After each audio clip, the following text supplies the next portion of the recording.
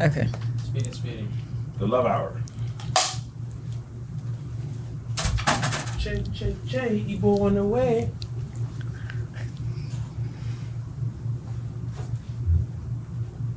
Okay.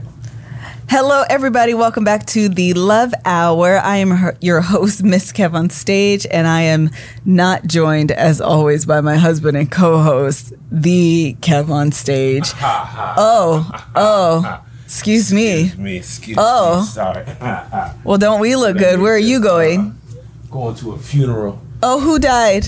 Going to a funeral for my old face. Hello? You understand me? Beard coming in full. So I'm gotta go ahead and bury that old face. You feel me? Pleasure. What's the life and death? Kevin. Nice to meet birth you to both. It was 35. 35. Yeah, Oh, got he you. wasn't able to make it to 36. You feel me? He just grew in this year. Amen. God bless y'all. I'll see y'all at the repass. So we are joined by my very extra husband. I'm going to do a male version of that shirt because clearly he outdoes me in the extra department. However, I got to shout out my nails because I got my nails done and I asked for everything, quite literally. You did the most. I did do the most, and I love them. I'm not going to lie to you. I do love them. So anyway, we are back at home, back in the States, back in the studio, and we have a very special guest with us. The specialist of guests. Specialist of guests. Her name is Melissa. She is the owner-creator of the Instagram page Sex Positive Family. Yes. Yes. Please tell us. Welcome to Kev on Stage Studios in We need hand claps, Serena. Thank you. Subsidiary Kev on Stage. Thank you for having me. Thank you for joining us. I'm like super actually very excited to have you join us today on the show. If you want to tell us a little bit about you, your page, your motivation, all the things. Yeah. So thank you for having me. You're welcome. So my journey to the work around sexual health has been over the last a little over a decade. So I worked in sexual health, in HIV and sexually transmitted infections I'm in Austin, Texas, so I'm not. Hey, shout out ATX. ATX. Hey, oh yes, and it's living up to it. So I was working in HIV and sexually transmitted infections. I'm a social worker, so I'm a licensed social worker out of Texas, and in working in that field, I definitely came to understand the importance of sex education and how that can shape folks' sexual decision making and their How sex education can shape your sexual decision making. That was good. Yeah. I heard That is good. I heard that very deeply. Yeah, definitely. And a lot of folks that I was working with, specific to HIV, had stories to share because part of my work I had to interview folks for services, and to be in space with grown men. So sometimes interviewing folks that were in their 60s, newly diagnosed, and who part of their journey was that they had not even disclosed, certainly not their status, but also the fact that they were gay to their family, their parents, still to this day. In their 60s? Their 60s. In their 60s. That's like Jay-Z's mom.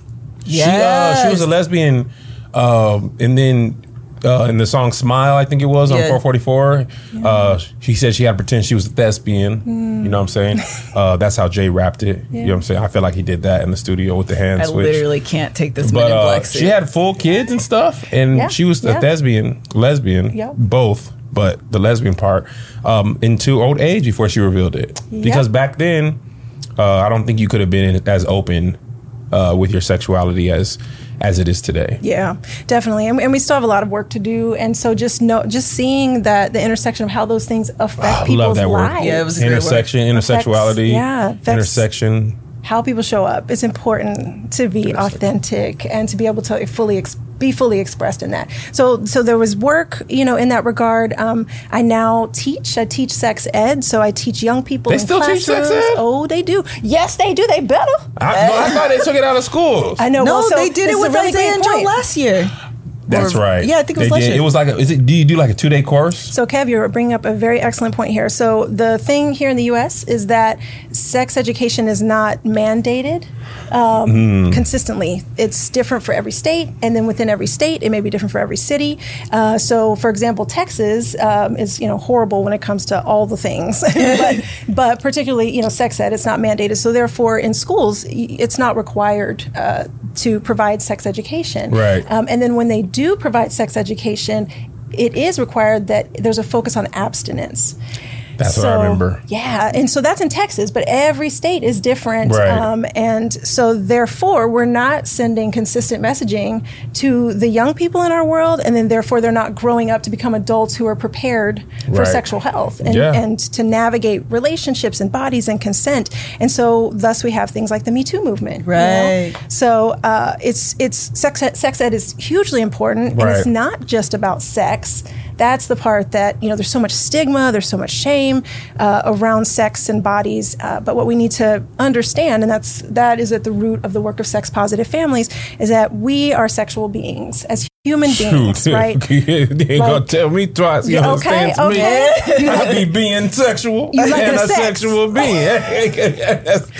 I'm here for that, right? Can you take the sunglasses off? Maybe it'll be better. No, I can't. It's a whole thing. Let's continue. Oh, I don't need to see, baby. You got to see me. Understands me? It is really where we're indoors. Oh, come on, man. Okay, keep going, Melissa. I'm just so bright. Okay, don't keep interrupting our guests.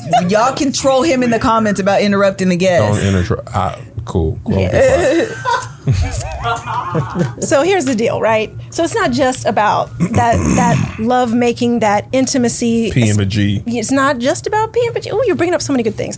So I'm hoping I'm not going to forget all the things. Okay. But yeah, it's not just about P and G, right? Yeah. So it's important that as parents, so part of my journey also has been as a parent. Mm-hmm. So I look really young because it doesn't crack, but I actually have a 20-year-old. So in what world? In what multiverse? Then you got a baby that's 20. I'm telling you, when you 21 in the world, let's talk about some sexual health. Adult, yep. A grown adult. Yes, she's a junior in college over at UT San Antonio. Shut up. Yeah, I know. And so honestly, Sex Positive Families really was both influenced by my work, but also raising a child with attention to sexual health. I knew that I wanted my child, I now have more than one, but at the time I knew that I wanted her to know her body. I wanted her to know pleasure and not rely on someone else to tell her what felt good. Sure. Because when they know what feels good, they also can know what does not. Right. Yeah. And that is how they can stay safer. My parents didn't talk to me about sex at all. Yeah. Right? They were just like, don't have no kids. You have such a calming voice. I love it. Thank you. I love when people talk and it like calms me down. I feel like that's your voice right You now. don't be calm when I be talking? Okay, so I watch a lot of ASMR also. Anything else you wanted to add? That was a fantastic intro. No, just it's the work that I do is a labor of love. So I support parents and caring adults, youth and family serving professionals around tackling these talks because many of us didn't grow up having these conversations. And so if it's not modeled for you, then how do you know how it was too taboo and not the game. Yeah, right. Yeah, that was good. I'm good at that. If you don't know how to, if it wasn't modeled for you, then you don't know how to give it out, basically. Yeah. That was really good. Yeah. Okay, so what I want to do now is go into our this or that. Okay. And it's a topic or a segment that we have where we just have listeners send in this or that topics, and it's just fun. So the question is from Ashley Johnson. Thank you so much for the question, and this is it.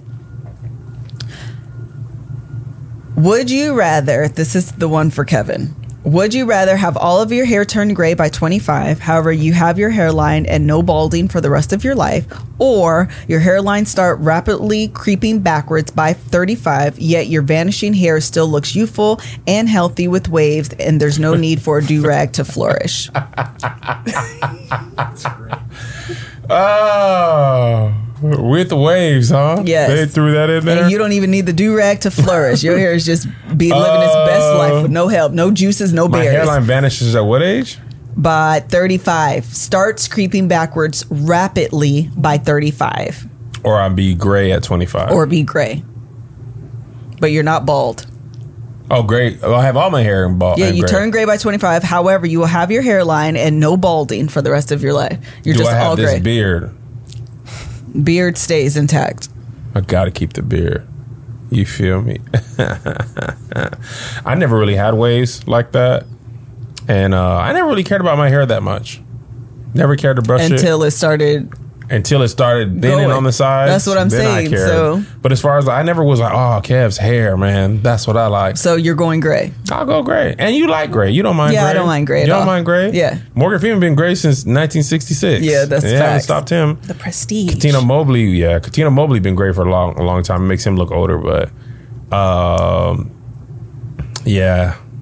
I think that was easy. I think I would go gray too. Yeah, I go gray. I'm not really afraid of gray. Yeah, I'm not either. That much. Yeah, I'm not either. I haven't gone gray yet, so I don't know. The going bald part. Yeah, I think that's scarier, right? That was way worse. Yeah, I think so too. I was like, bro, you ain't. Why my hairline going away? Where you got? You got to leave early. Okay, this is for you and I. Okay. Would you rather all your edges bow out by 25 and never come back, yet your hair is flowing like milk and honey to your mid and back, or all your hair fall out by 35, yet it doesn't grow past? Wait, what? All your hair fall out by 35, but it doesn't grow past 3 inches. 3 inches, but you have a healthy hairline for all your days. You only have 3 inches of hair? Yeah, but it just stays short. Oh. I don't really care about long or short hair. Hold on. I want my edges. I'll have short hair. I just want my edges. Mm-hmm. What is your thoughts? So I'm mixed, if you couldn't tell. And so I couldn't tell. Yeah. I feel like my mixed radar is off. The mixedness. I just assume people are black. Yeah. I'd be like, how you black? So I'm black and Latinx, particularly. Oh, that Latinx came in heavy. And Mexican. You ain't said nothing with that accent until you said, I'm black and Latinx. Yes. Nice. So hair has been definitely an aspect of identity, and something that was projected. Right. Yeah. And so really 2 years ago is when I took hair that was this long, because it was like my dad would always be like, don't cut your hair. Yeah. It's so beautiful. Don't do anything with your hair. So it was always like controlled by Sure. someone else or defined by other people. Right. And so 2 years ago, I was like, I want my hair short. I'm going to do whatever I want with my hair. It was like reclaiming, my autonomy. And so, so now it's like, I don't even think it's 3 inches, Right. whatever. Actually, I don't know. I'm a short hair wearer as well. I don't care necessarily. I care more about the health of my hair than the length of my hair. Yeah. So as long as it's all there, child, it could be half an inch. Yeah. So I'm cool with the girls in Wakanda was dope with the Here baldy. we go. Melissa, high five. Yes. She had to call it out. I'm actually considering wanting to kind of Really? go Do even it. shorter. Every movie women TWA? want to do that, G.I. Jane and set it off. It's so empowering. Yes. When they cut their hair off, they're like, yeah, I'm strong. Because society is tries to usually box us in and Yeah, tell us they what do. beauty is. Us. And that, definitely lands and affects us. Right. And, Speaking of like reclaiming your autonomy and your body and your space, I want to tell you guys about Simple Health. Simple Health is a fantastic online tool that allows you to gain control of your reproductive organs by offering simple, accessible, affordable ways to get access to birth control. How it works is you simply go to simplehealth.com/lovehour. Please make sure you use the /lovehour and fill out an online health profile with your medical history, conditions, and birth control preferences. Simple Health is designed by doctors, and every patient is carefully reviewed by a doctor, so they're bringing the doctor's office to you, meaning you can skip the hassle of appointments and pharmacy lines, but still get quality care. Plus, their doctors and customer care team are just a message away. Nowadays, everything is all about convenience. I want access to all the people that I need, whether that's a doctor, whether that's my food, whether that's a mental health professional. Nowadays, you could do counseling online, and they're just a text away. There's an app for that. There's an app for everything. And so to be able to get access to a doctor whenever you need, and it's convenient, and get your birth control sent to your home, you don't have to go to the doctor or to the pharmacy. Child, sign me up. Because time is the number one commodity you will not get back. So give me my time back. So their doctors and customer care team are just a message away. Best of all, Simple Health is free with most insurance plans, so you can pay absolutely nothing to use this service every single month. And for those of you without insurance, it is still very, very affordable. Pills start at just $15 a month, and shipping is free for every single person. That's fantastic. Yeah. Making these things affordable and accessible is definitely something that I feel is important and should be like a U.S. initiative. The annual prescription is usually $20, but my listeners can try Simple Health for free. Just go to simplehealth.com/lovehour and enter the code LOVEHOUR at checkout. I want to mention that this isn't a replacement for routine checkups with your doctor. You still need those for overall health. Speaking of which, if you haven't done an annual exam, which I need to go see my own doctor for that, but it is very important that you get your annual checkups. That's how you get ahead of cancer and that kind of thing. Early detection is the best way for recovery.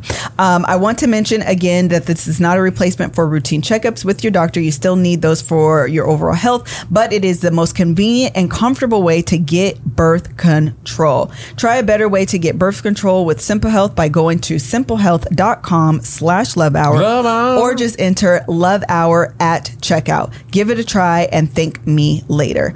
Okay, so speaking of kids, child. Some of us got them. We didn't go to simplehealth.com/lovehour and get on that good old birth control. So we got these children running around. We might have thought we were on birth control. And it failed. And then what happened was? That's what happened with my life twice. Hello? So the number one reason why I wanted to bring Melissa on the show, if this is your first time listening to the Love Hour, kind of give you a history on Kevin and I upbringing. So we both grew up very churchy, and as churchy as we grew up, I mean, this isn't like, I don't think that, I mean, I could say this pretty confidently. Churches aren't out here like maliciously giving out this information. You know what I mean? They don't understand. One of the things you just said is if that behavior wasn't modeled for you, you can't then give it out. So I'm sure our pastors' wives, our parents are people, pastors are people. I told my son yesterday, parents are people. We make mistakes. You do what you think is best at the time you think that is best. Absolutely. And I don't ever think any pastor that I lived under was like, I'm going to teach you wrong on purpose. Right. I think what I think happened is we put so much into the pastor. We wanted them to be our therapist, our financial advisor, our sex ed, and some people, nobody's trained well versed in all that stuff. So they understand the Bible as they understand and life as they understand, and they more than likely are just teaching what they're taught. So until somebody else comes and says, hey, man, I don't even know if we need to be doing this or that, but that time came after we were children. Right. You know what I'm saying? So it was abstinence only. Right. Well, and more than just like the abstinence tip, I think it was more so that it breeded a culture of shame. Yeah. Yes. It breeded a culture of guilt. And so and inequitably, if you have a penis or if you have a vulva, if you're a boy or a girl, man or woman, it's very different. Yes. Now you went with vulva instead of vagina. I did. I know why. Go on that vulva. Do we want to go there? Go for it. I'm going to be. Well, hold on. I want to make sure I get my thing out, Kev. You're deterring the conversation. But one of the things I think is I want to make sure we have a clear. I want to make sure we have a clear story that we're telling. But one of the things that I think is so interesting is that I actually got your name from Shamira. Yeah, she says hello. Yeah, I love her. She's amazing. Just an amazing soul. I just adore her. But anyway, after her episode, I went on like this kick of like understanding the anatomy of my body. Yeah. And to be honest, I was quite embarrassed because I was 35. I just turned 36. And I'm like, you mean to tell me the vulva's the outside and the vagina's not the... Like, how come I don't know these things? We've been lied to. Hoodwink. It's not your fault. Bamboozle. I still was very embarrassed to not know. You know what I mean? I hear that. And so, so tell him now. Yeah. So you did well. That's a great segue. So the vulva are the external genitalia, like right? the labia, the lips. So the labia, which are the lips. You have the outer lips and the inner lips, and the minora, right? Yeah. And we actually are kind of moving away in sex ed from that language. That was great. Lips? I love it. No, not from the from the minora and majora. Oh, tell us why. And that aspect is just kind of because is that lip shaming? Big lips, little lips. It can be. Yes, exactly. Do the minora feel like, hey, we're just as valuable even though we're small lips? Everybody is unique. So labia are all unique, and you may have some labia majora that may actually be smaller than the minora. And so yeah, there's a lot, there's a lot in terms of like creating inclusive language and spaces when we talk about these topics to minimize the shame and the stigma. So, but yeah, so we got the labia, we got the mons pubis. The mons pubis is that part that usually has pubic hair growing, so it's that upper part. Then you have the clit, which the clitoris, which I have. Is that what's on your necklace? Yes. So I always have I like to have clits around my neck. Yeah. I love it. And when we were in Amsterdam, was it? And I saw a picture of something, and I was like, yeah. It did look like a vulva. Yeah. Yeah, Amsterdam's a great place for sex positivity. Man, what? Yeah. I just told you talk about a rude awakening. If you were in my book club, you heard our stories about. I only told one story about Amsterdam, and it was nobody was incriminated. How about that? Mom's in there. I know. Actually, I think she left anyways. Yo, I'm out of here. But believe me, it wasn't. It was a toned down version, very tamed version. But I agree with you that Amsterdam is quite free, eye opening. Yeah. I listen. I'm gonna tell a quick story. I don't want to deter. Okay. We didn't know how I thought the red light district was a street. Right. I thought you had to go all the way to the red light district. That's what I was trying to say. Unaware. So we looking for food. We just rummaging around. You turn on a corner. There's a woman of the night. She's like gyrating at you, and across the street they're selling crepes.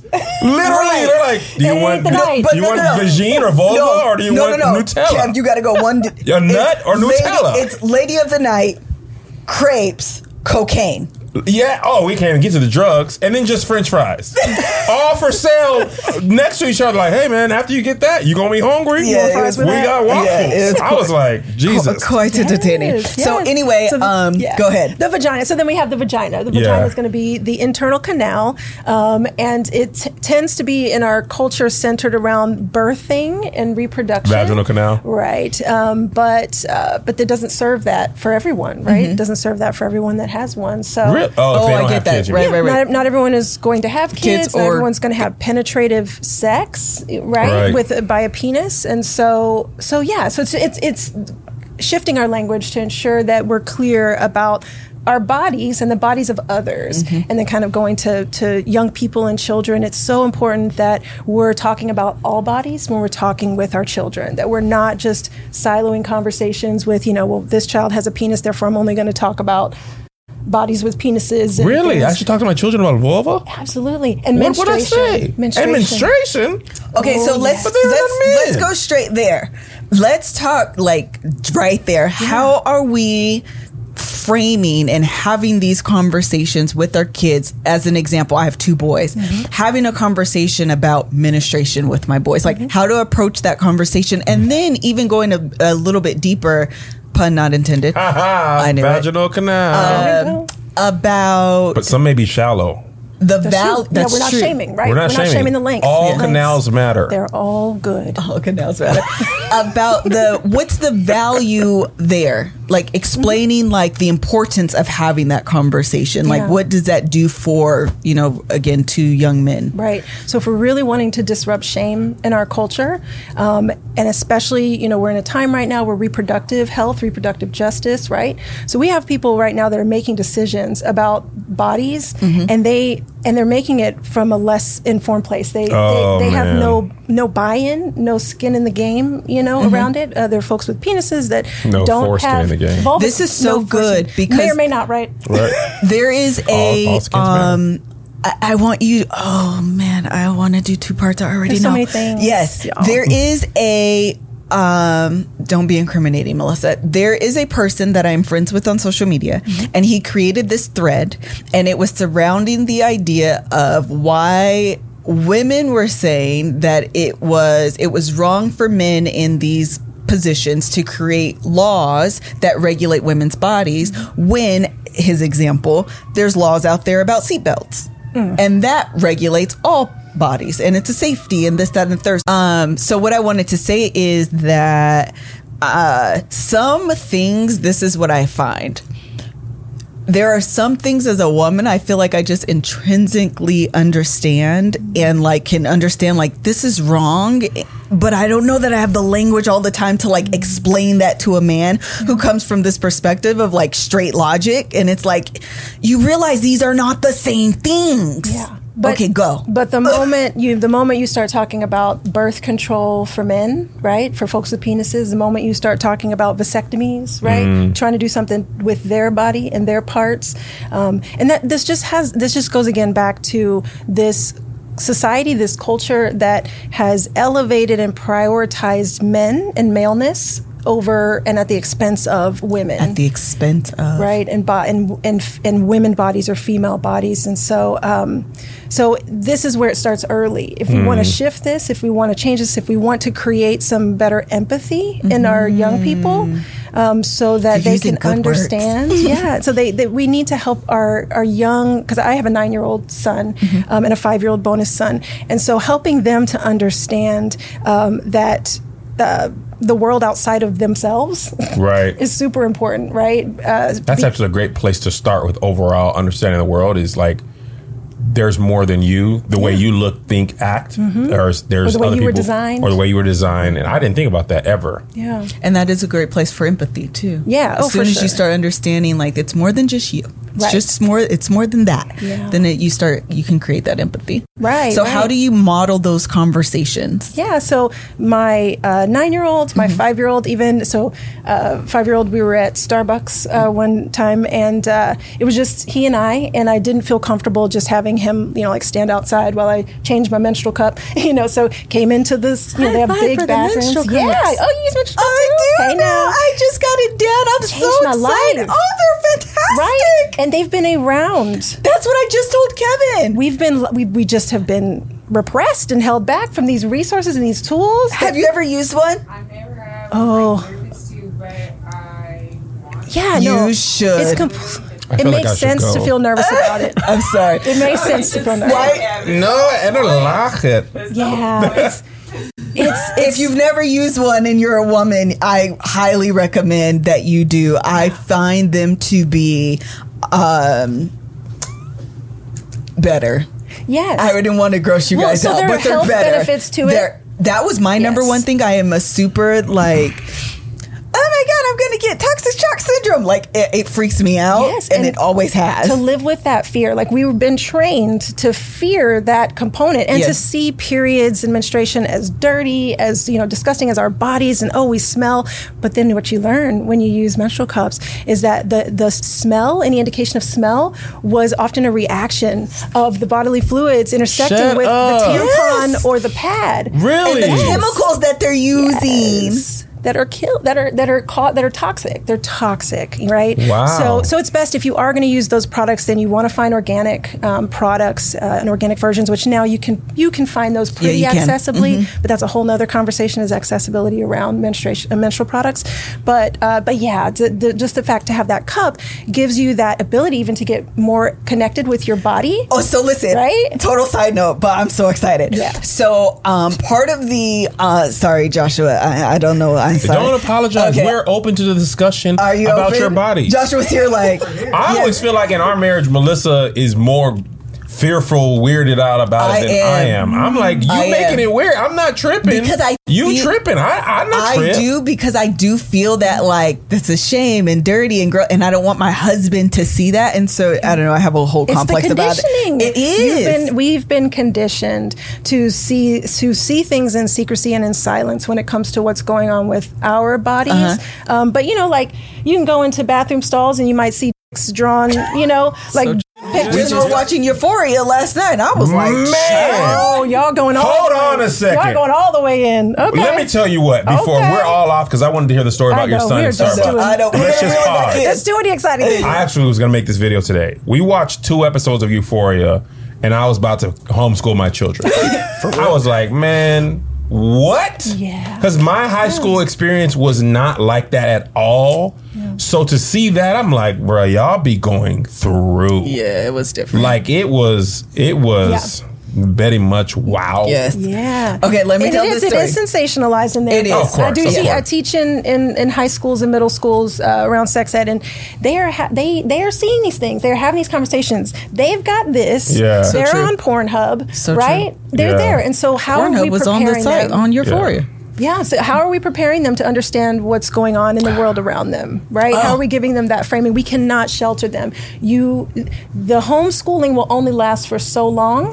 You already telling me I can't do what I want to do? You can homeschool them and just be aware. Again, you still need to be having conversations with them, right? Never mind. I'll put them out in the world. Yeah. Okay. I don't even want to tell my story. I want to go back into like framing this conversation. But before we do that, I wanted to go back to Euphoria because one of the things that they don't have or we didn't see in Euphoria was school lunch. No. At all. Drugs, penises, but no school all of lunch. that because it's not grounded in real life. But in real life, you have to cook. Yes. And one of the things that makes it easy to cook is Green Chef. Woo! Green Chef is amazing because, Love it. again, convenience. You know what I love about it? Even the convenience is so important. We toured, literally, I've been on tour Since January 20-something. And we stayed in nice hotels all over the world. But there's no food like home-cooked food on your stove. The last time what we got was the flatbread pizza. Super simple, very easy to make. Actually, Greg is now a fan. Greg, you're a fan of Green Chef? He said very much so. And part of the reason is because sometimes men's don't be knowing how to cook. I don't. And so to have a recipe card with pictures and pre-portioned seasonings makes it easy. Men, plan a date night. It's nearly impossible to mess up. At-home date night for your wife. Get Green Chef there. Get you a glass of wine. Child, you got a whole situation there that might work in your whole entire favor. And this is the thing about, yes, it may end in the shirt. This is the thing that's great about it. They have meal plans that are inclusive for everyone. They have paleo, they have vegan, they have vegetarian, pescatarian, keto, gluten-free, and omnivore options. You can get it for a family. You can get 2 people. It's all different types of customizable. This is what we want.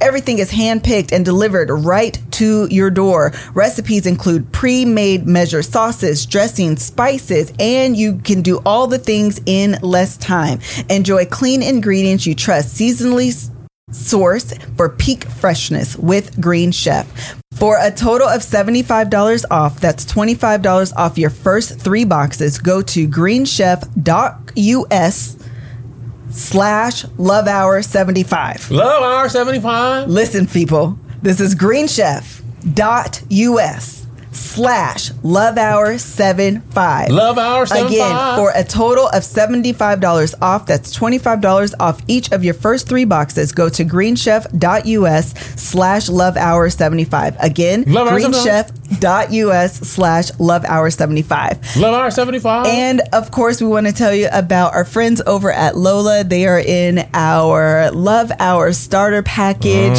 This is great. Lola has organic cotton tampons, pads, liners. They have sex juice, which is called lube. But I kind of like sex juice. Lube. Help me, Jesus. We talked about Amsterdam. It's just a Shafting. lot that's happening right now.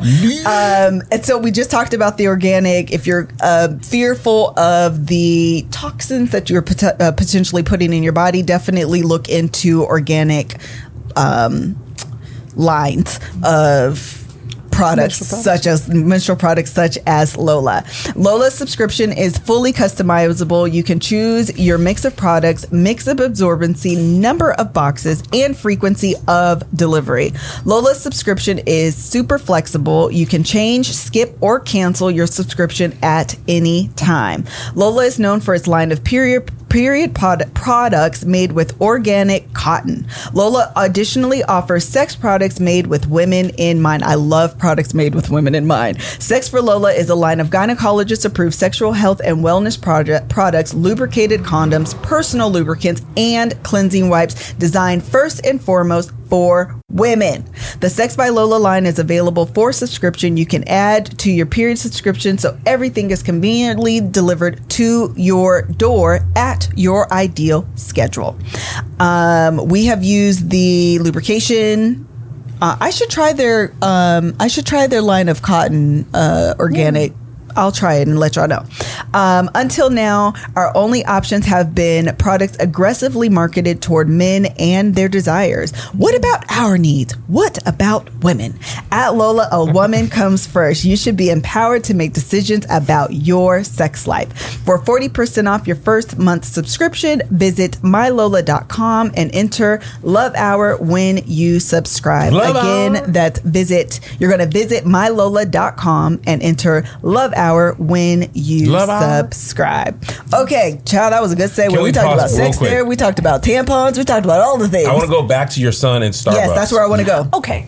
Yeah. So, it was what could seem like a dilemma was that, I'm menstruating and need to change my cup out. And for cup users, it is not the same thing as having tampons and potentially, just throwing it away and then inserting another one. You got to wash this thing out. It's the most.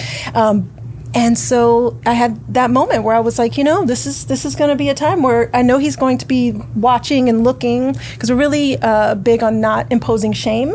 And so having an openness, I didn't want to say, turn around and all of that, because all of those things can send messages. Because kids are curious by nature. You actually teach them not to be curious. Exactly. And they don't mean any harm. They're literally just asking questions like, oh, so what's up with that? What's up with that cup? And we don't want to shut them down. We don't want to shut that curiosity down, because it's a way to keep them safer. Yeah. We want them to know how to speak up and advocate and talk about things that they're curious about, because then they can identify when something doesn't feel right. Mm-hmm. And so then, sure enough, he was just standing there, and I'm just doing my thing, and then he asked, what are you doing?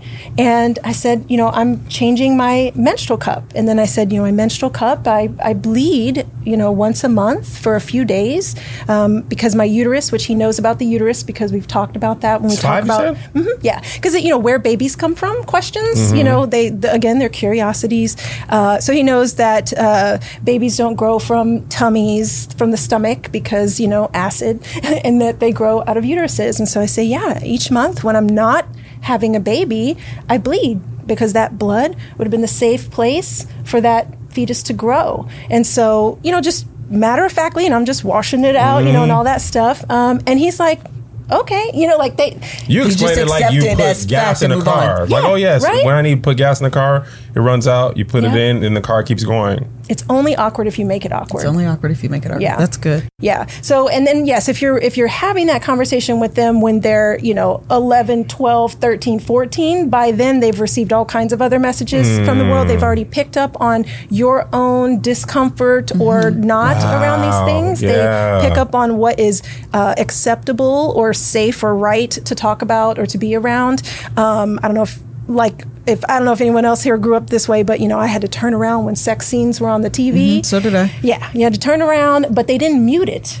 So you had to still listen. I had to still listen to this and act like this was not turning me on. So you're just playing it in your mind. Right? I'm just like, oh my God, But it creates this curiosity an untapped curiosity. I wasn't allowed to talk about it or ask about it because I could. Untapped curiosity. Right? We couldn't even watch that in my house. That wasn't happening. We didn't even get to listen to Anita Baker. No. I know, it's a whole thing. Don't shame me. I will not shame you. All music. I need to be inclusive of all music types. Yeah. Okay, so I have this question. I wanted to go back really quickly. So what would you say is, is it creating empathy? Let me just ask my question. The value in having a conversation with your son about menstruation, you would say the value to that is? Awareness. Right? So, and him knowing that bodies are not shameful, they're not something to be kept secret. And then we can have the conversations, and we do have the conversations around private parts, right? When we talk about safe and unsafe touch, all of those things. But in general, bodies are not shameful, they're natural. And bodies have functions. And so we talk about bodies in terms of functions. It's important that they know these things, and then we as parents get to be the ones to instill this information and not rely on the world to teach them That's really important because, again, that curiosity will lead them to ask questions elsewhere or to seek out information elsewhere that are not trusted or informed sources. Yeah. It's an opportunity for you to inject your own values, whatever those, uniquely are, and you just have greater influence that way. I like When you approach their curiosities, you respond to their curiosities, and then they know that you're a safe place that they can come to no matter what the journey has. So on the note of your being a safe space, I think all parents, we want to be that safe space for our kids to come to and have these conversations. But oftentimes we're uncomfortable ourselves, or we just simply don't know what to say. So how would you say, like, as a parent, I want to have a conversation with my kids about, let's go to sex, and I want to have a conversation with them about abstinence, or, I want it to be circling around like my moral values, but I don't want to like instill shame. I don't want to instill guilt. I don't want to have like a negative relationship with, I don't want to establish a negative relationship with sex with my child. So how do you have those conversations with them? Like, what does that conversation look like? And then, if I could just take it a little bit further so I could just let you talk, is a conversation around consent. Kevin and I had a conversation with our boys with the Me Too movement about consent, and I think we did okay, but I would love to hear, like, your perspective on that. Yeah. Ooh, okay.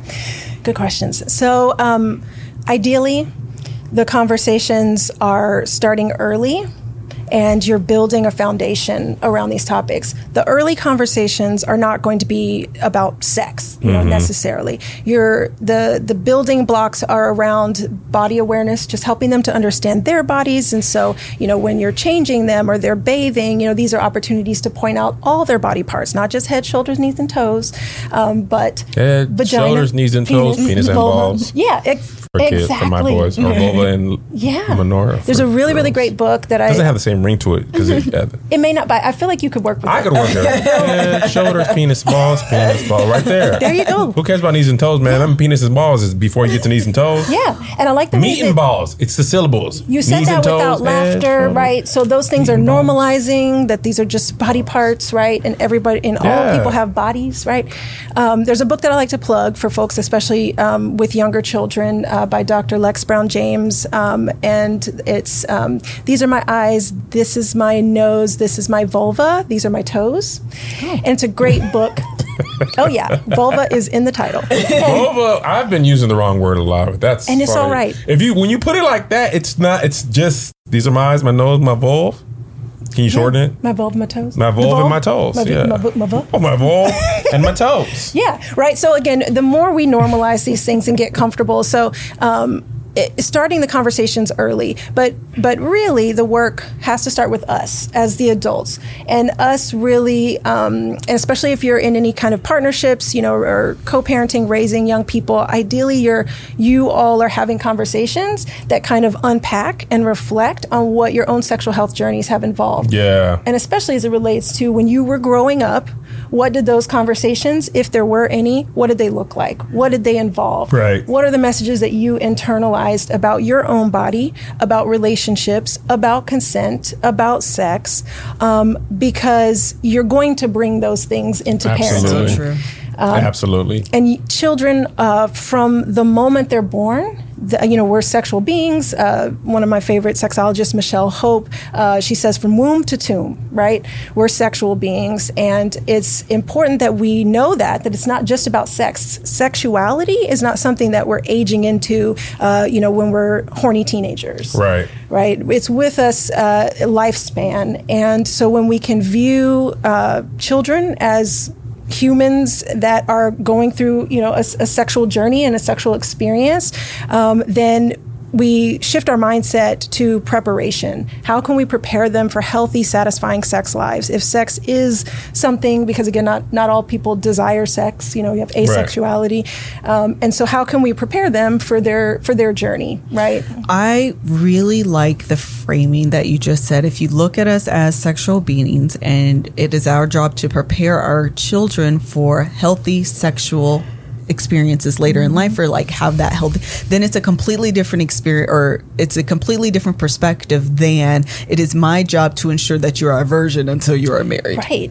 that control. So again, like policing the bodies of our children, if we get them accustomed to that, then it makes them much more vulnerable to abuse, to trauma. Really? Oh yes. Because again, if they're always waiting for someone else to tell them that they can speak on something, or that something or someone is safe or not, as opposed to getting them in touch with their own instincts, right? We all are born with instincts.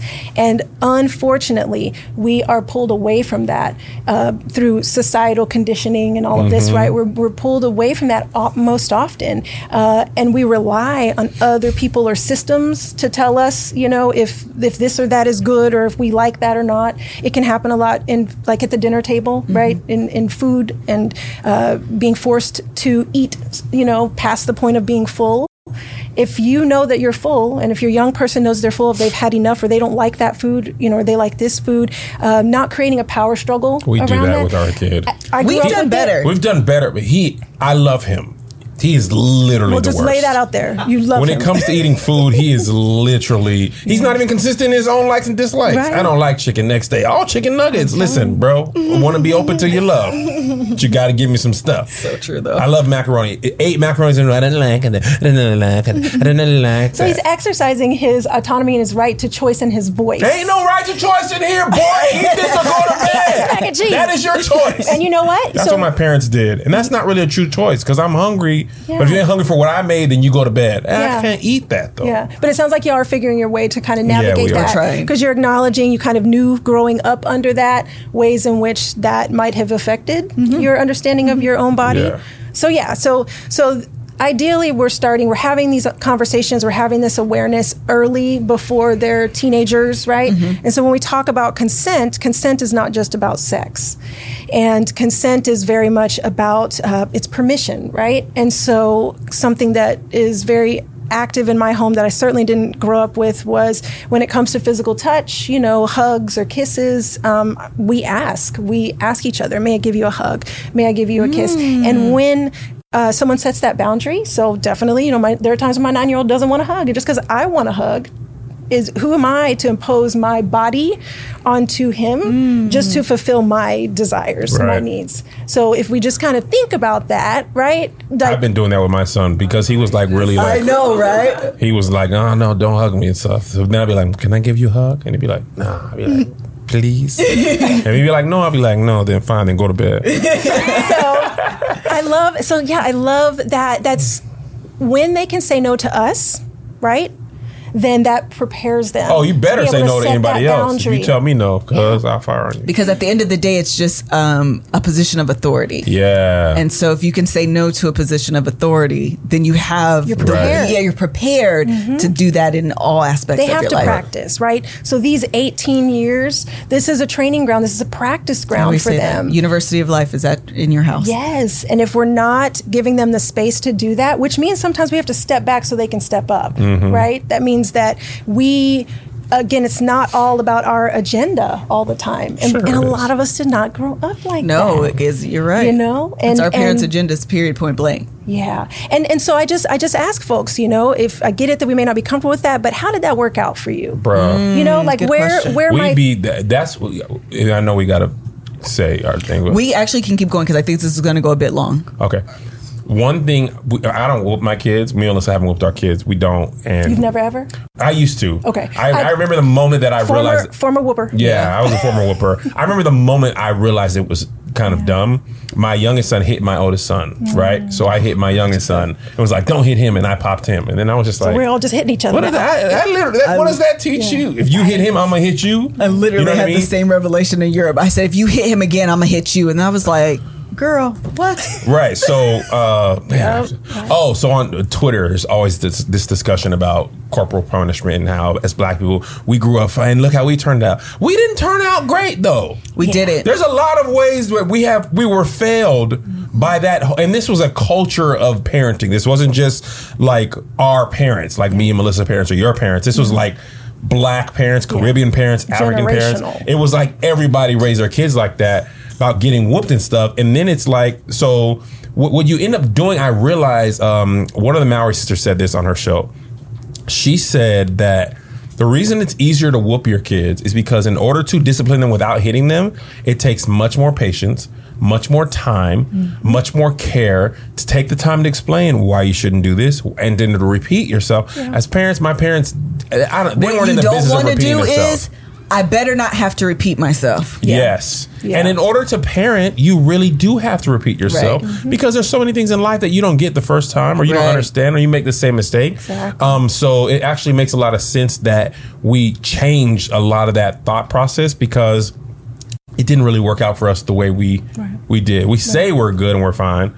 But no. Because then how good are we at conflict resolution? You cannot walk up into a workplace setting and just hit people because, they didn't do what you wanted them to do. That's a good point. That only works in that dynamic. Yeah. Right. Your parent's a kid. That resolution. Because of that power. Because of that power. And why are we wanting to exercise that kind of power and render them powerless? I think it was because a lot of times we didn't have power in other places in our life, 100%. But we have power over our children. Thank you. So we exert a lot. That's that generational trauma. Yeah, and then the thing is about work, you said that. Trauma. Yeah. What you thinking about, Joshua? I'm stuck on the whole, when she was talking about setting boundaries. Yeah. And I feel like, because I know somebody now I realize that they've asked somebody they first met, can I give you a hug? Just because you never know how they're going to react. You just put your arms out.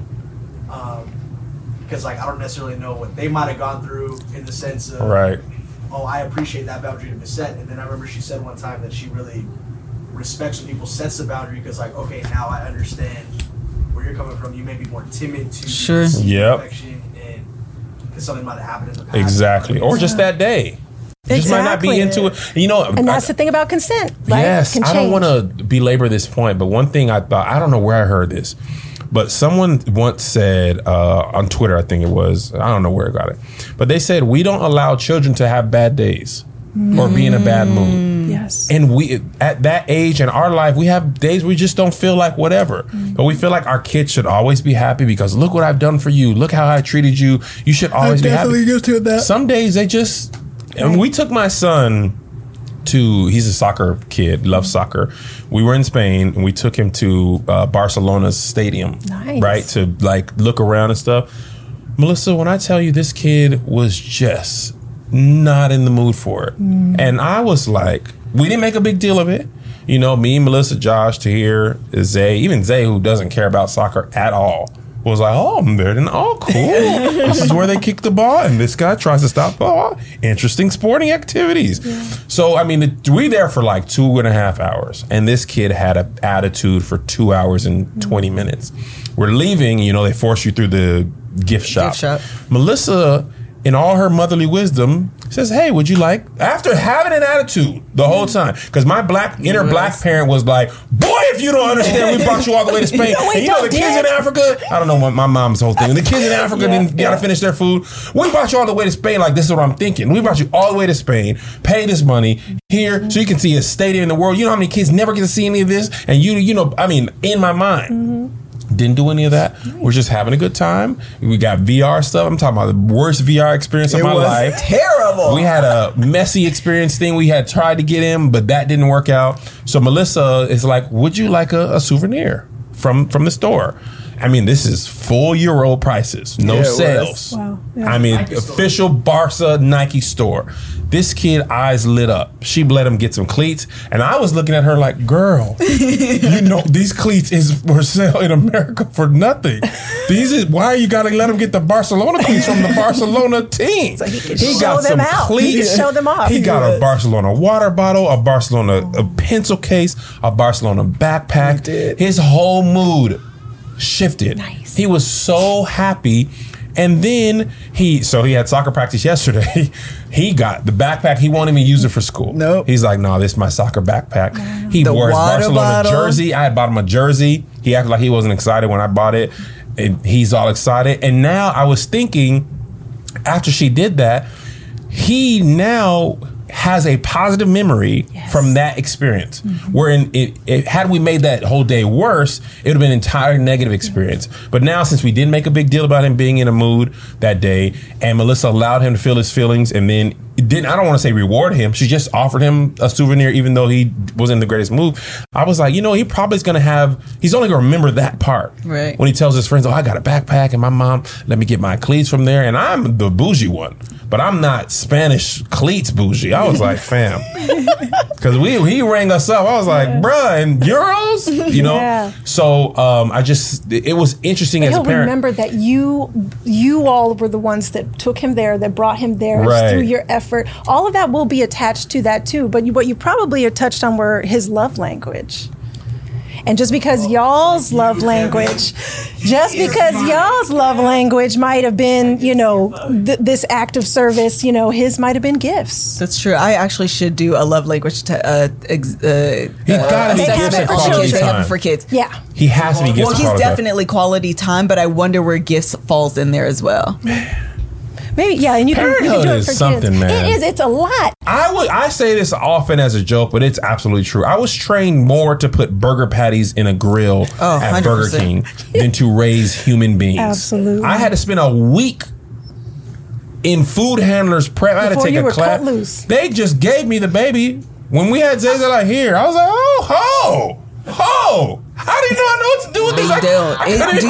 Do you have a car seat? I couldn't even get the car seat strapped in. Goodbye. Yeah. Y'all trust me with this? Ain't no parents' ed. I had to take driver's ed. It's ridiculous. You know what's funny is how much we're ill-trained on is a lot of women out here don't know their bra sizes. For real, girl. That's a whole nother thing. And when you don't know your bra size, child, your bras be uncomfortable.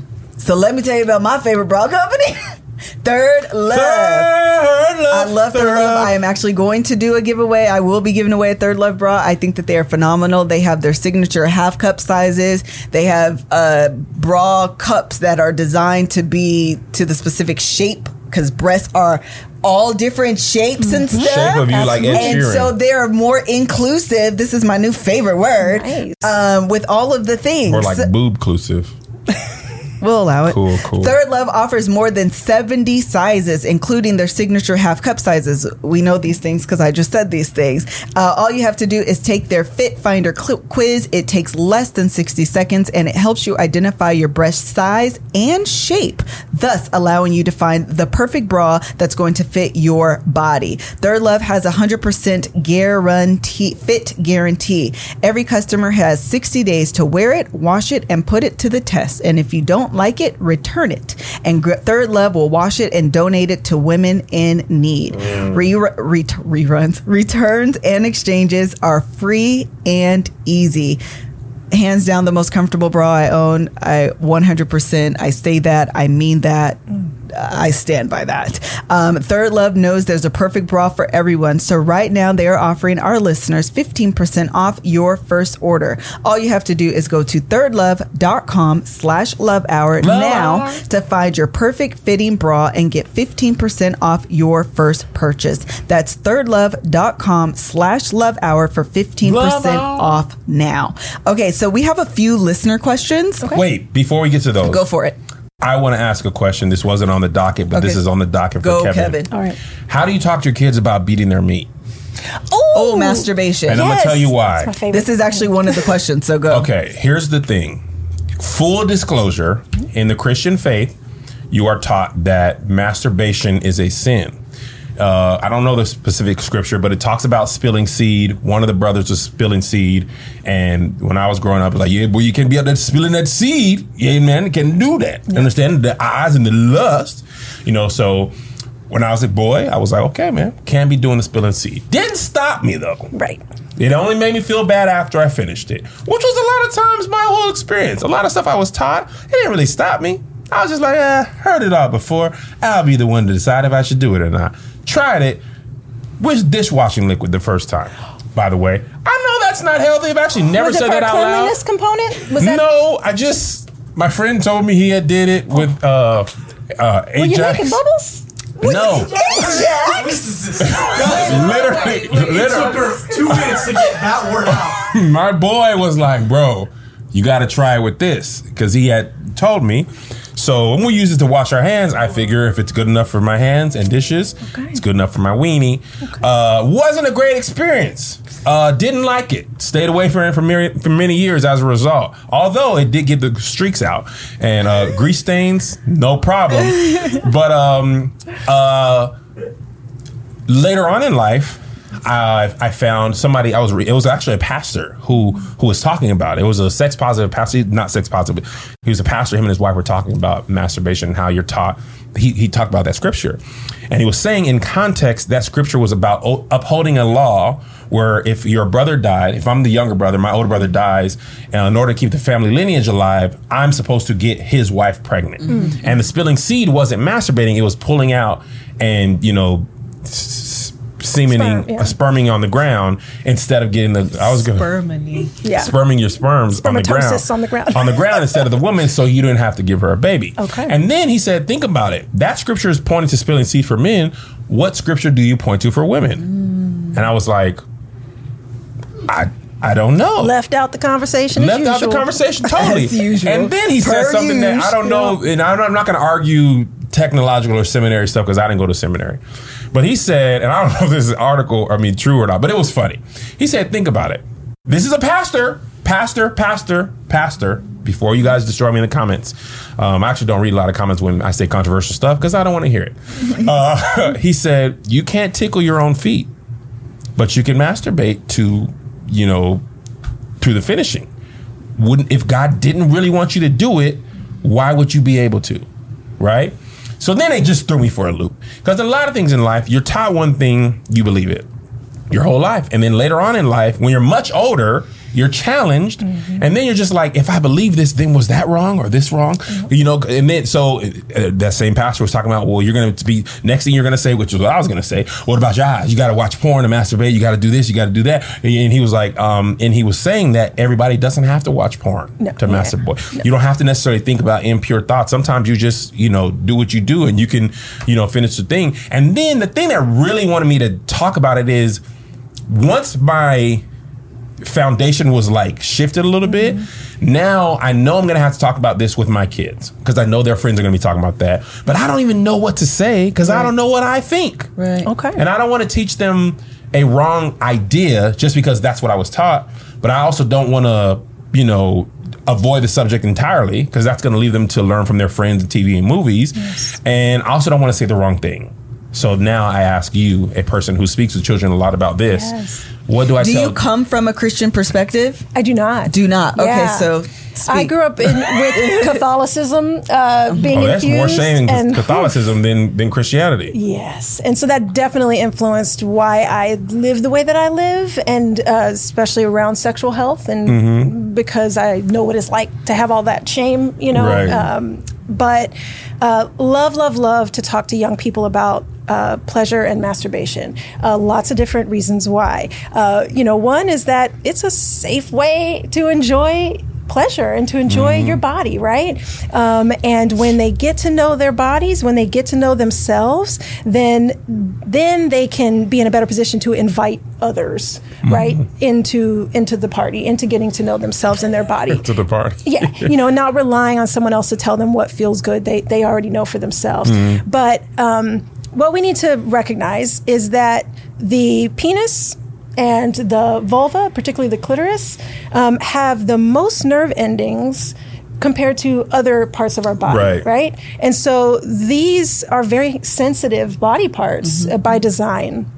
And so, they're going to start touching and exploring their own body many times in infancy, right? They're touching, they're feeling around, and so those are opportunities to lay that early foundation that isn't shame based, right? So not swatting them away or I've seen that happen a lot of times. Yeah, right. Get your hand off that man. Yeah, because if we're sexualizing children, right. So that's on us. If we're sexualizing children and we're saying that them touching their own body, because when we do that, if they touch their ear, when they touch their hair, they're thumb suckers, right? So that's a self-soothing behavior that happens. I actually heard that from, I want to make the point clear of what I hear that you're saying. I actually heard this from Esther Perel, and she was talking about, I don't know if she used the word masturbation, but almost I think she was, where masturbation is just a matter of pleasure, and we often associate it with just sex. But she was saying that if you're just thinking about it in pleasure, that this could be masturbation. Sucking your thumb,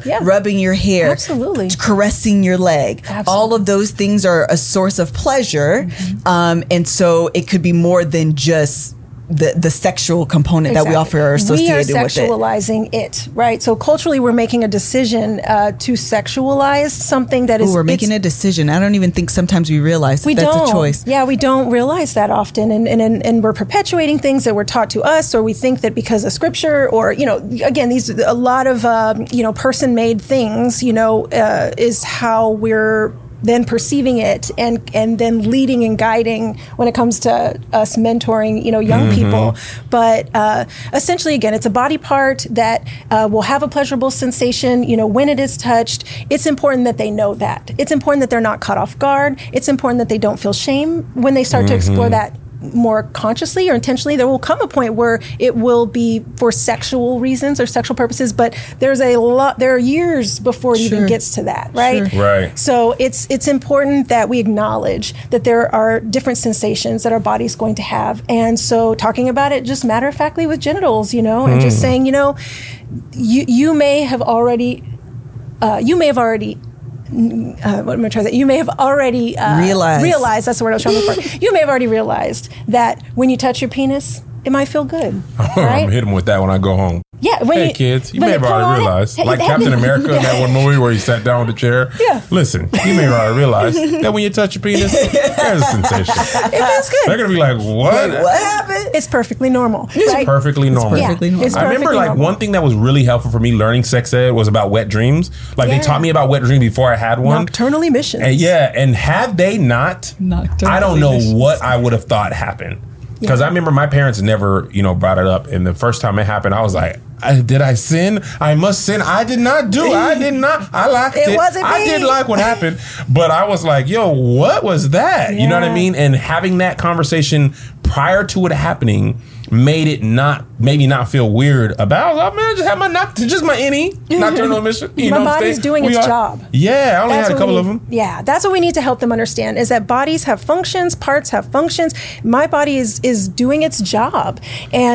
And it's, again, important that they understand that if they get to know what pleasure feels like for them and what feels comfortable and safe to them, then rest assured, especially when they're in their more vulnerable years, right, of potential for sexual abuse or trauma or assault, that they can set boundaries much better and much more clearly if they know what is normal and expected of their bodies. Right. If they don't know and they have no clue, then they won't be able to tell if someone is potentially trying to coerce them, into a certain act or a situation that doesn't feel safe. You know what's interesting about that? When Tyler Perry talks about his, he was molested, and he talked about it. A lot of it was him. He said, I didn't know. I didn't know what was happening. I didn't know this was wrong. And then my body was doing this. So then I felt like, well, it must be right because my body, he actually used the phrase, my body betrayed me, because he felt like this should be wrong, but my body's reacting in a different way. Maybe if we teach our children. That's the non-congruence with your mind and your body. Right. If we teach our children that this can happen if you do, if you touch yourself here or someone else touches you, your body will respond naturally. The same way if you try to touch your eye, your eye will blink automatically. Yeah. So your penis will, get hard if it's touched softly or whatever. But if the wrong person is doing that, then it is still wrong. Right. Just because your body is doing that. And I feel much more comfortable having that conversation. I never thought about this as a protection for their overall health and sexual safety. It's just, to be fair, honest, all I ever was taught is you're going to get somebody pregnant. That was the beginning and end. Don't have sex because you're going to get somebody pregnant. And I ain't going to help you take care of that baby. It wasn't even, it's just understood, And then my brother had kids early at 16. He got a girl pregnant at 15. She was born when he was at 16. And I was 13. So then it was like, oh my God, you see what's happening with him and blah, blah, blah. Yeah. So I feel like that, it just taught me really to use condoms more than anything. But that fear is layered heavily when that happens. And that happened in our family and all around us. There's a girl in the 8th grade that got pregnant. It was crazy. Yeah. So, but I feel like your phrasing makes you, it's just teaching them about, like you would teach anything else, how a car works, how anything else works. We prepare them for math, from day one, right? Once they enter school, they're getting early math lessons all the way, to those complex math lessons. We need to be doing the same thing when it comes to talking about sexual health. Yeah. We need to see that these all as opportunities, as teachable moments, as building blocks that build over time. As things become more relevant and more age congruent, complicated stuff. Then you add. But first, it's just one elements. blue block. Exactly. I have a question that I think it's entering my mind, so I feel like maybe our listeners might have the same question. I feel like a fear that some of us may have. I would even say that I could see myself having this fear because it entered my mind and I just kind of know better. That exposing your kids to these conversations, you may feel like you are opening the door for them to go down the path that you might accelerate the path that they're going to go down instead of where you feel like you're shielding them and therefore protecting them. So how do you balance having conversations? Obviously, they're going to be age appropriate conversations, but sometimes you feel like I don't even want to have the conversation with my kid because they shouldn't even be thinking about that. You know what I mean? Yeah. So reconciling that in your mind so you're able to prepare your child, but you don't feel like... And prepare yourself. And maybe that's it. What it... I feel that's like as your kids age, we are, as parents, me and Melissa, we play around with our kids a lot about, my youngest is just... My oldest got a little bit of mustache. Youngest has arm hair. So our whole thing is stop growing older. And I feel like, for me at least, I'm not going to put this on you, Melissa, I want to respect your boundaries and your consent to your own thoughts. Thank you. But if you have these conversations, it is an acknowledgement that your kid is growing older and you're going to be losing control over them. The more they age, the less control you have as far as input. When they're babies, 2, 3, they don't go out the house. You are 100%, every input of thought comes from you. As they grow up, they have their own friends, their own thoughts, TV, movies, whatever they're watching when you're not around. And do you think it could be that for you, Liz? Because it is partly for me. I mean, I want to prepare, but I feel like a little bit is man, you really about to be in 8th grade. No, I don't know if it's that necessarily, as much as I would say that if my son is in 6th grade and, for example, my youngest son, he seems, my thoughts, so oblivious to things. Sometimes if we're in the car and maybe we're talking about porn or so. I remember one time we were having a discussion about porn. I can't remember what it was. And Isaiah was fully aware of what porn is. I don't even know how because it was our first conversation. Joe was like, what's porn? What's this? What? I don't understand. What is that? And so I'm like, well, if he's still going to be my little baby, why would I even introduce that concept to him? Would I be tainting him almost because he's so... This is probably last year. Do you remember this conversation? Nah, I don't speak of those things. Hello, we were all think about the Lord and His plans for my life. I would say within the last 2 years. So he's 10 now, maybe 8 or 9. Yeah. So, a good job for having that conversation, first off. And I'm trying to remember why it came up. Good job for trying to prepare for the letting go, right? And that's a process. Abandoned Dad's Club. Yeah, but not infantilizing. We can't infantilize our children, right? They're not property. They're other separate whole human beings. They got my last name. They may have your last name, but then they may not keep it. They may not want it. What? They may not I wish you would. Change your last name. Okay. I don't care if you become the world's greatest rock star and you want to go by the man. You're going to be the man -Frederick. So that's about your ego, right? That's about your ego over their... Kev's been getting all type of things and messages about his ego. I'm just saying. Which is fine, as long as you acknowledge that's where that is coming from, and that's fine, right? That's fine. You go sit on my right shoulder. But yeah, so around the age 8, right? So they're 3rd grade, usually around that 3rd grade. They're talking about these things at school. They're exposed to that. Lots of them have these without restrictions. And I remember sex coming up with my 9-year-old now when he was in kindergarten. Oh, wow. The topic, came up just out, they're playing because when they're in play and with each other at school, that's an opportunity for them to, test some thoughts out, try some things, say some things that maybe they're not allowed to say at home or that they perceive, through the messages that they get that they're not allowed to. So it's an opportunity when we can have these conversations earlier on with them and with our influence, right, then it's an opportunity for us to plant some seeds, right, of some understanding and some knowledge and some context so that they're not relying on the external world to explain everything to them, because we don't know what they're going to be told out there on that playground, right? Yep. And there are, sadly, there are a lot of young people who experience sexual trauma and who act out in different ways sexually as a result, and those things show up on playgrounds. Those things show up in classrooms, and so our children are, again, not sheltered. They're intersecting with other human beings who are having different experiences, and so it's really important that, and this isn't about being scared and afraid that, oh my gosh, they're gonna, it's not about scared. It's prepared, right? We're preparing them. We're not scaring them, and so.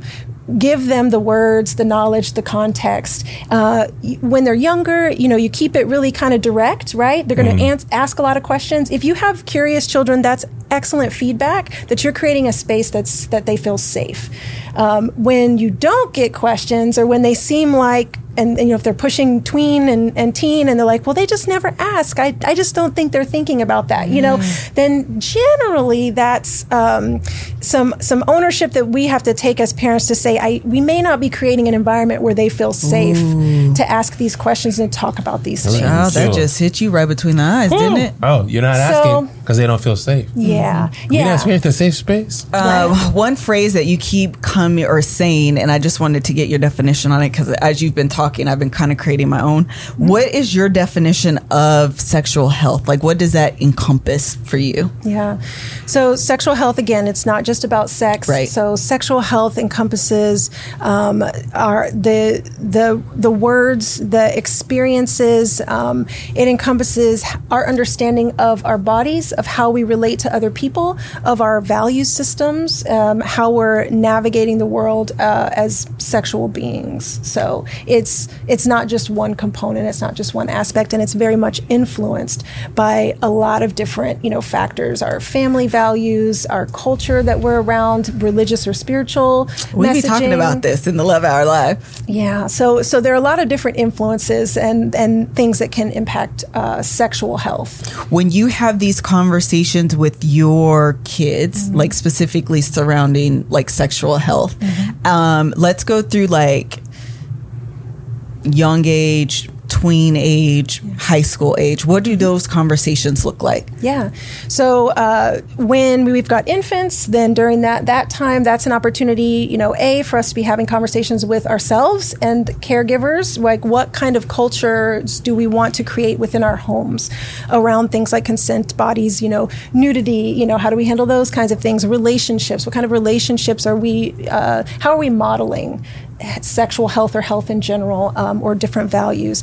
And then it's the early conversations have a lot to do with body awareness. So using accurate terms to talk about bodies, not shaming them, for exploring, their own bodies. And then as they start to, and we're doing consent also. And so a lot of times, even in infancy, we're practicing consent when it comes to other people, because that's when a lot of other people may feel entitled to touch your child, or oh, they're so cute, and all of that stuff. And so those can become opportunities where we establish what culture do we want to have in our home around that people do need to ask permission, before they just go in and hug my child. I'm not wanting my child to feel like they have to hug strangers or people that they don't know. I don't want to put them in that position.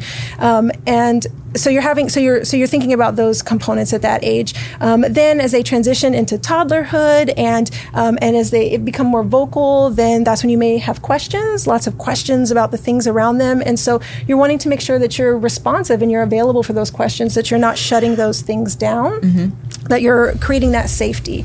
And then as they're transitioning into preschool, again, hygiene starts to become, a thing, because you're ideally preparing them for independent care, of their own body. And so you're talking again about what bodies are doing, functions. You're talking about consent. You're talking about friendships, right? So friendships become those early conversations around relationships, sex, intimacy that you'll have later on, right? But it starts with like, what does it mean to be a good friend? You know, what does it mean to, again, respect the consent of others? You're also talking about instincts and helping them to understand feelings and emotions that they have. Yes. So deep in my feelings. We got to give them the words, right? To know what does it mean to feel scared or afraid or worried or anxious or concerned. When we start naming our feelings and modeling that for them, then that builds their instincts. So then you're talking about safe and unsafe touch. That was good. That was good. She got a triple-double today. Yeah, I'm going to tell you what, I just want to pause really quickly. I love that you're going through these steps. That was really good because one of the things that is a goal actually for me in the podcast is giving words to people's feelings. I often find that even for me, a lot of times I would feel certain ways or a certain way, and I didn't always know how to articulate that to my husband. So sometimes it just comes across that I'm angry or I have an attitude or I'm moving, you know what I mean? Definitely comes across. And so you don't always know, I feel lonely. Yes. I'm worried. I feel stressed. I feel this. I feel that. And so you act out and you, most of the time, those act outs are in line with that underlying emotion, the more than just like, I'm angry right now. Right. But you don't always know that. You don't always have that parallel. So even at a young age, being able to name those feelings for your kids, it just prepares them so much, more when they're adults and they're in these relationships and they're like, I'm just mad. I don't know why. I'm mad. Right. And because if you're not given the space to feel, if you're shut down, and that is where like toxic masculinity, can definitely come in. Good old TM. The good old TM. That's where that can come in. It's like, don't cry, shut up. What you ain't got nothing to cry about. Man. All that stuff. Yeah, so then you repress. So you just turn that into anger. You turn that into anger. If you watch the new season of Stranger Things, that's what happened to Billy. Oof. Yeah, because then when you see other people emoting, when you see other people allowed to express themselves freely, that triggers, upset and frustration because you've not been allowed to do that. And then you start to not access that.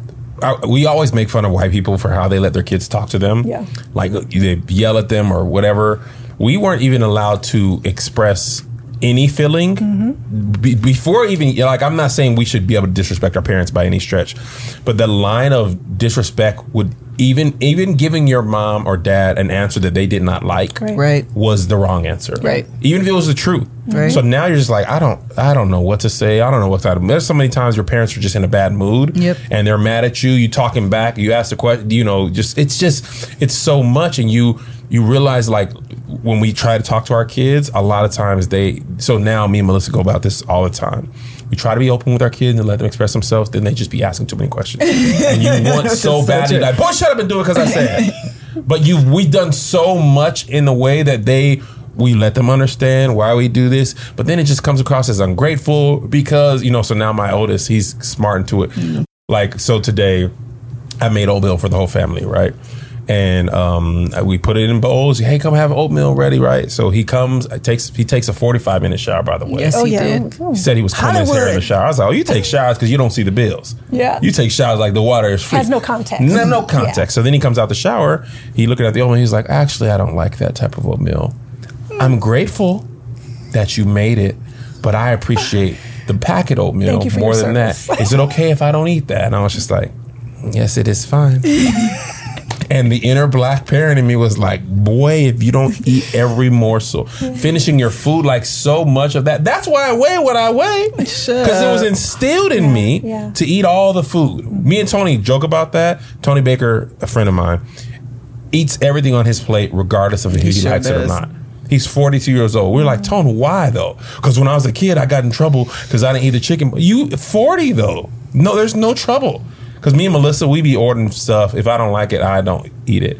And we don't take it for leftovers. Like, why? Because we don't want it. I don't want it now. I don't want it later. But so much of that is from childhood. Yes. Somebody telling you, you cannot leave this table until you eat everything on your plate. So we be about to throw up. Yeah. From Melissa was saying, I don't remember what it was she didn't like. But our parents just made her. You just have to eat it to where like I'm going to throw up. Yeah. So you learn not to trust your body.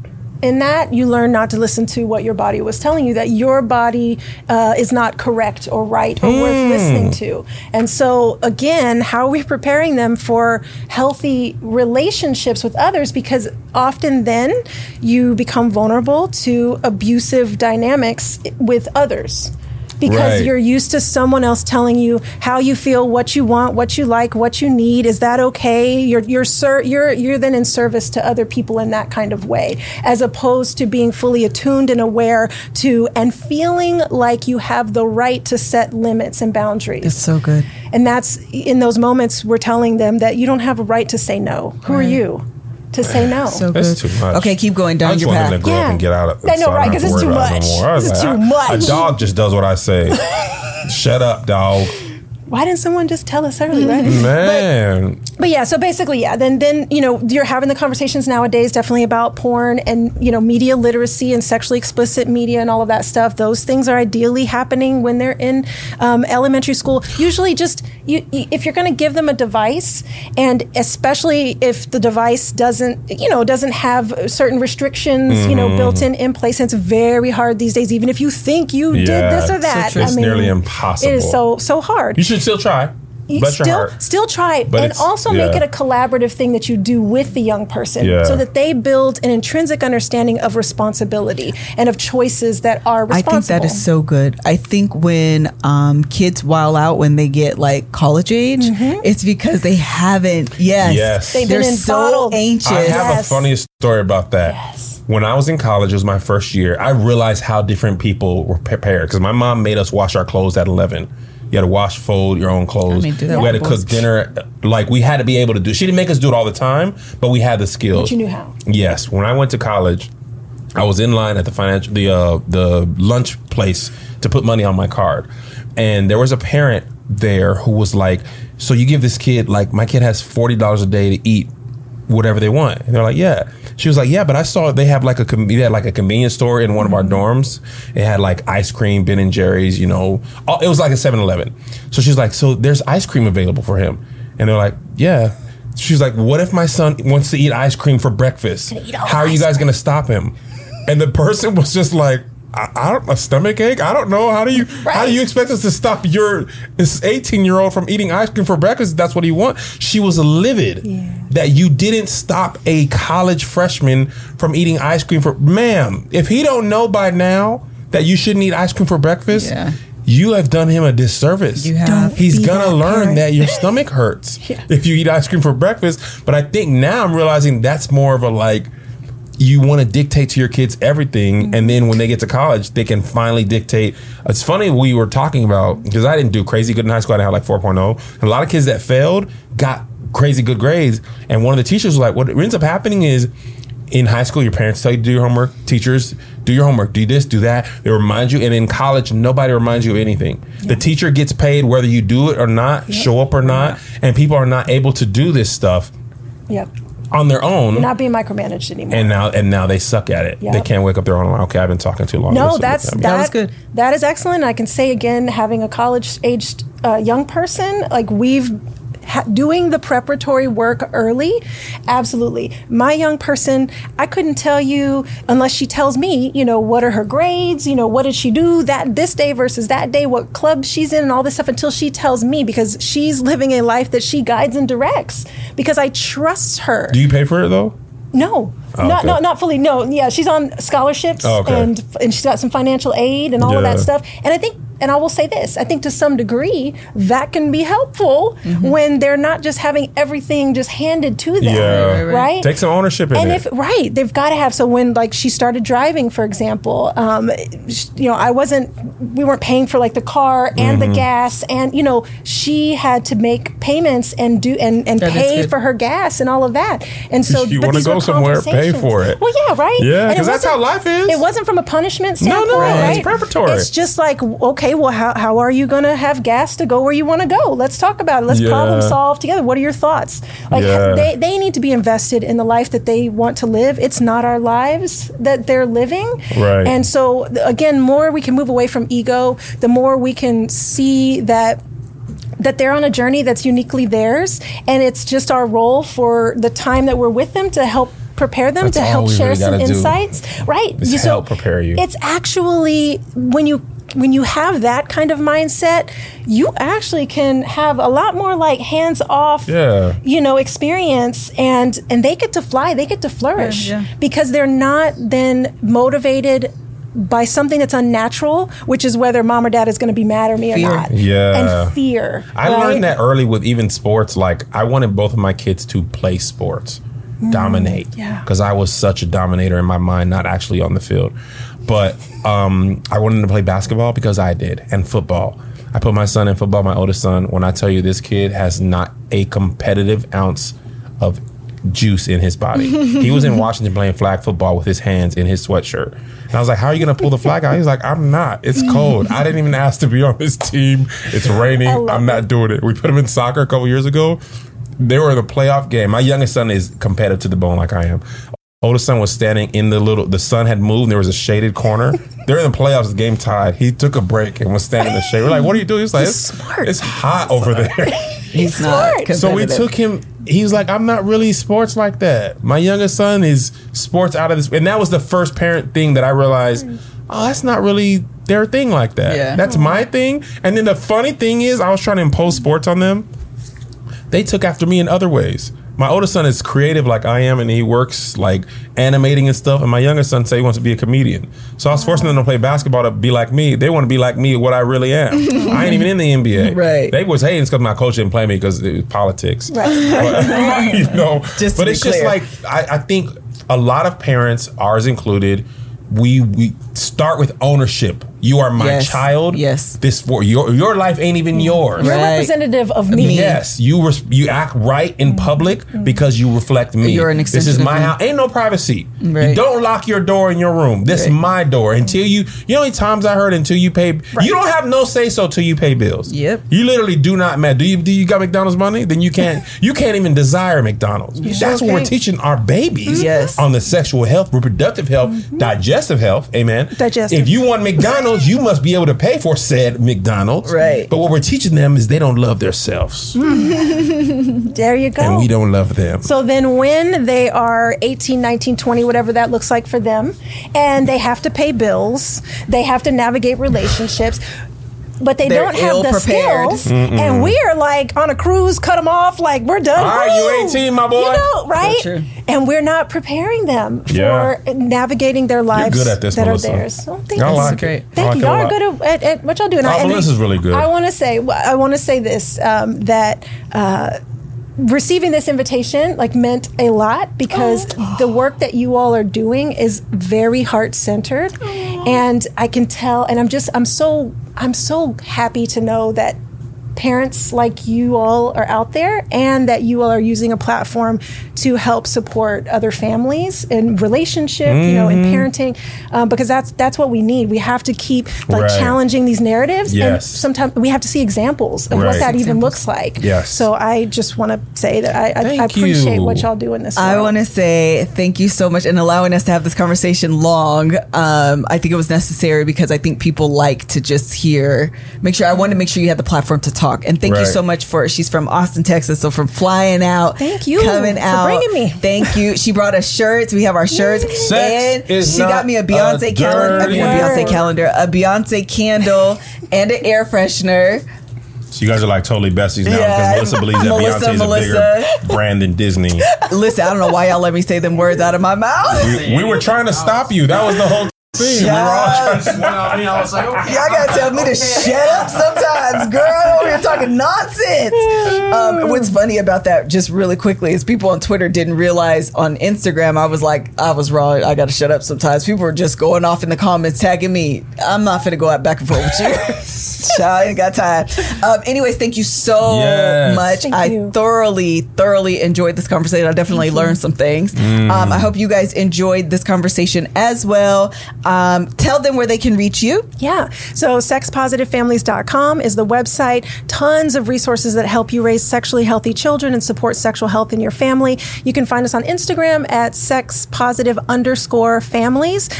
And we're also on Facebook at sexpositivefamilies. So we have a community of amazing parents, caring adults, and professionals out there that are committed to doing better than they had when they were growing up. So when we have you back, we can talk about nudes not being a dirty word and the openness of your body expressing that and sharing She that only talks to children. with your husband. Okay. Maybe children become adults, become women. Children. So. Thank you again so very much. Thank you guys for joining us. Thank you so much to our sponsors, Lola, Green Chef, Third Love.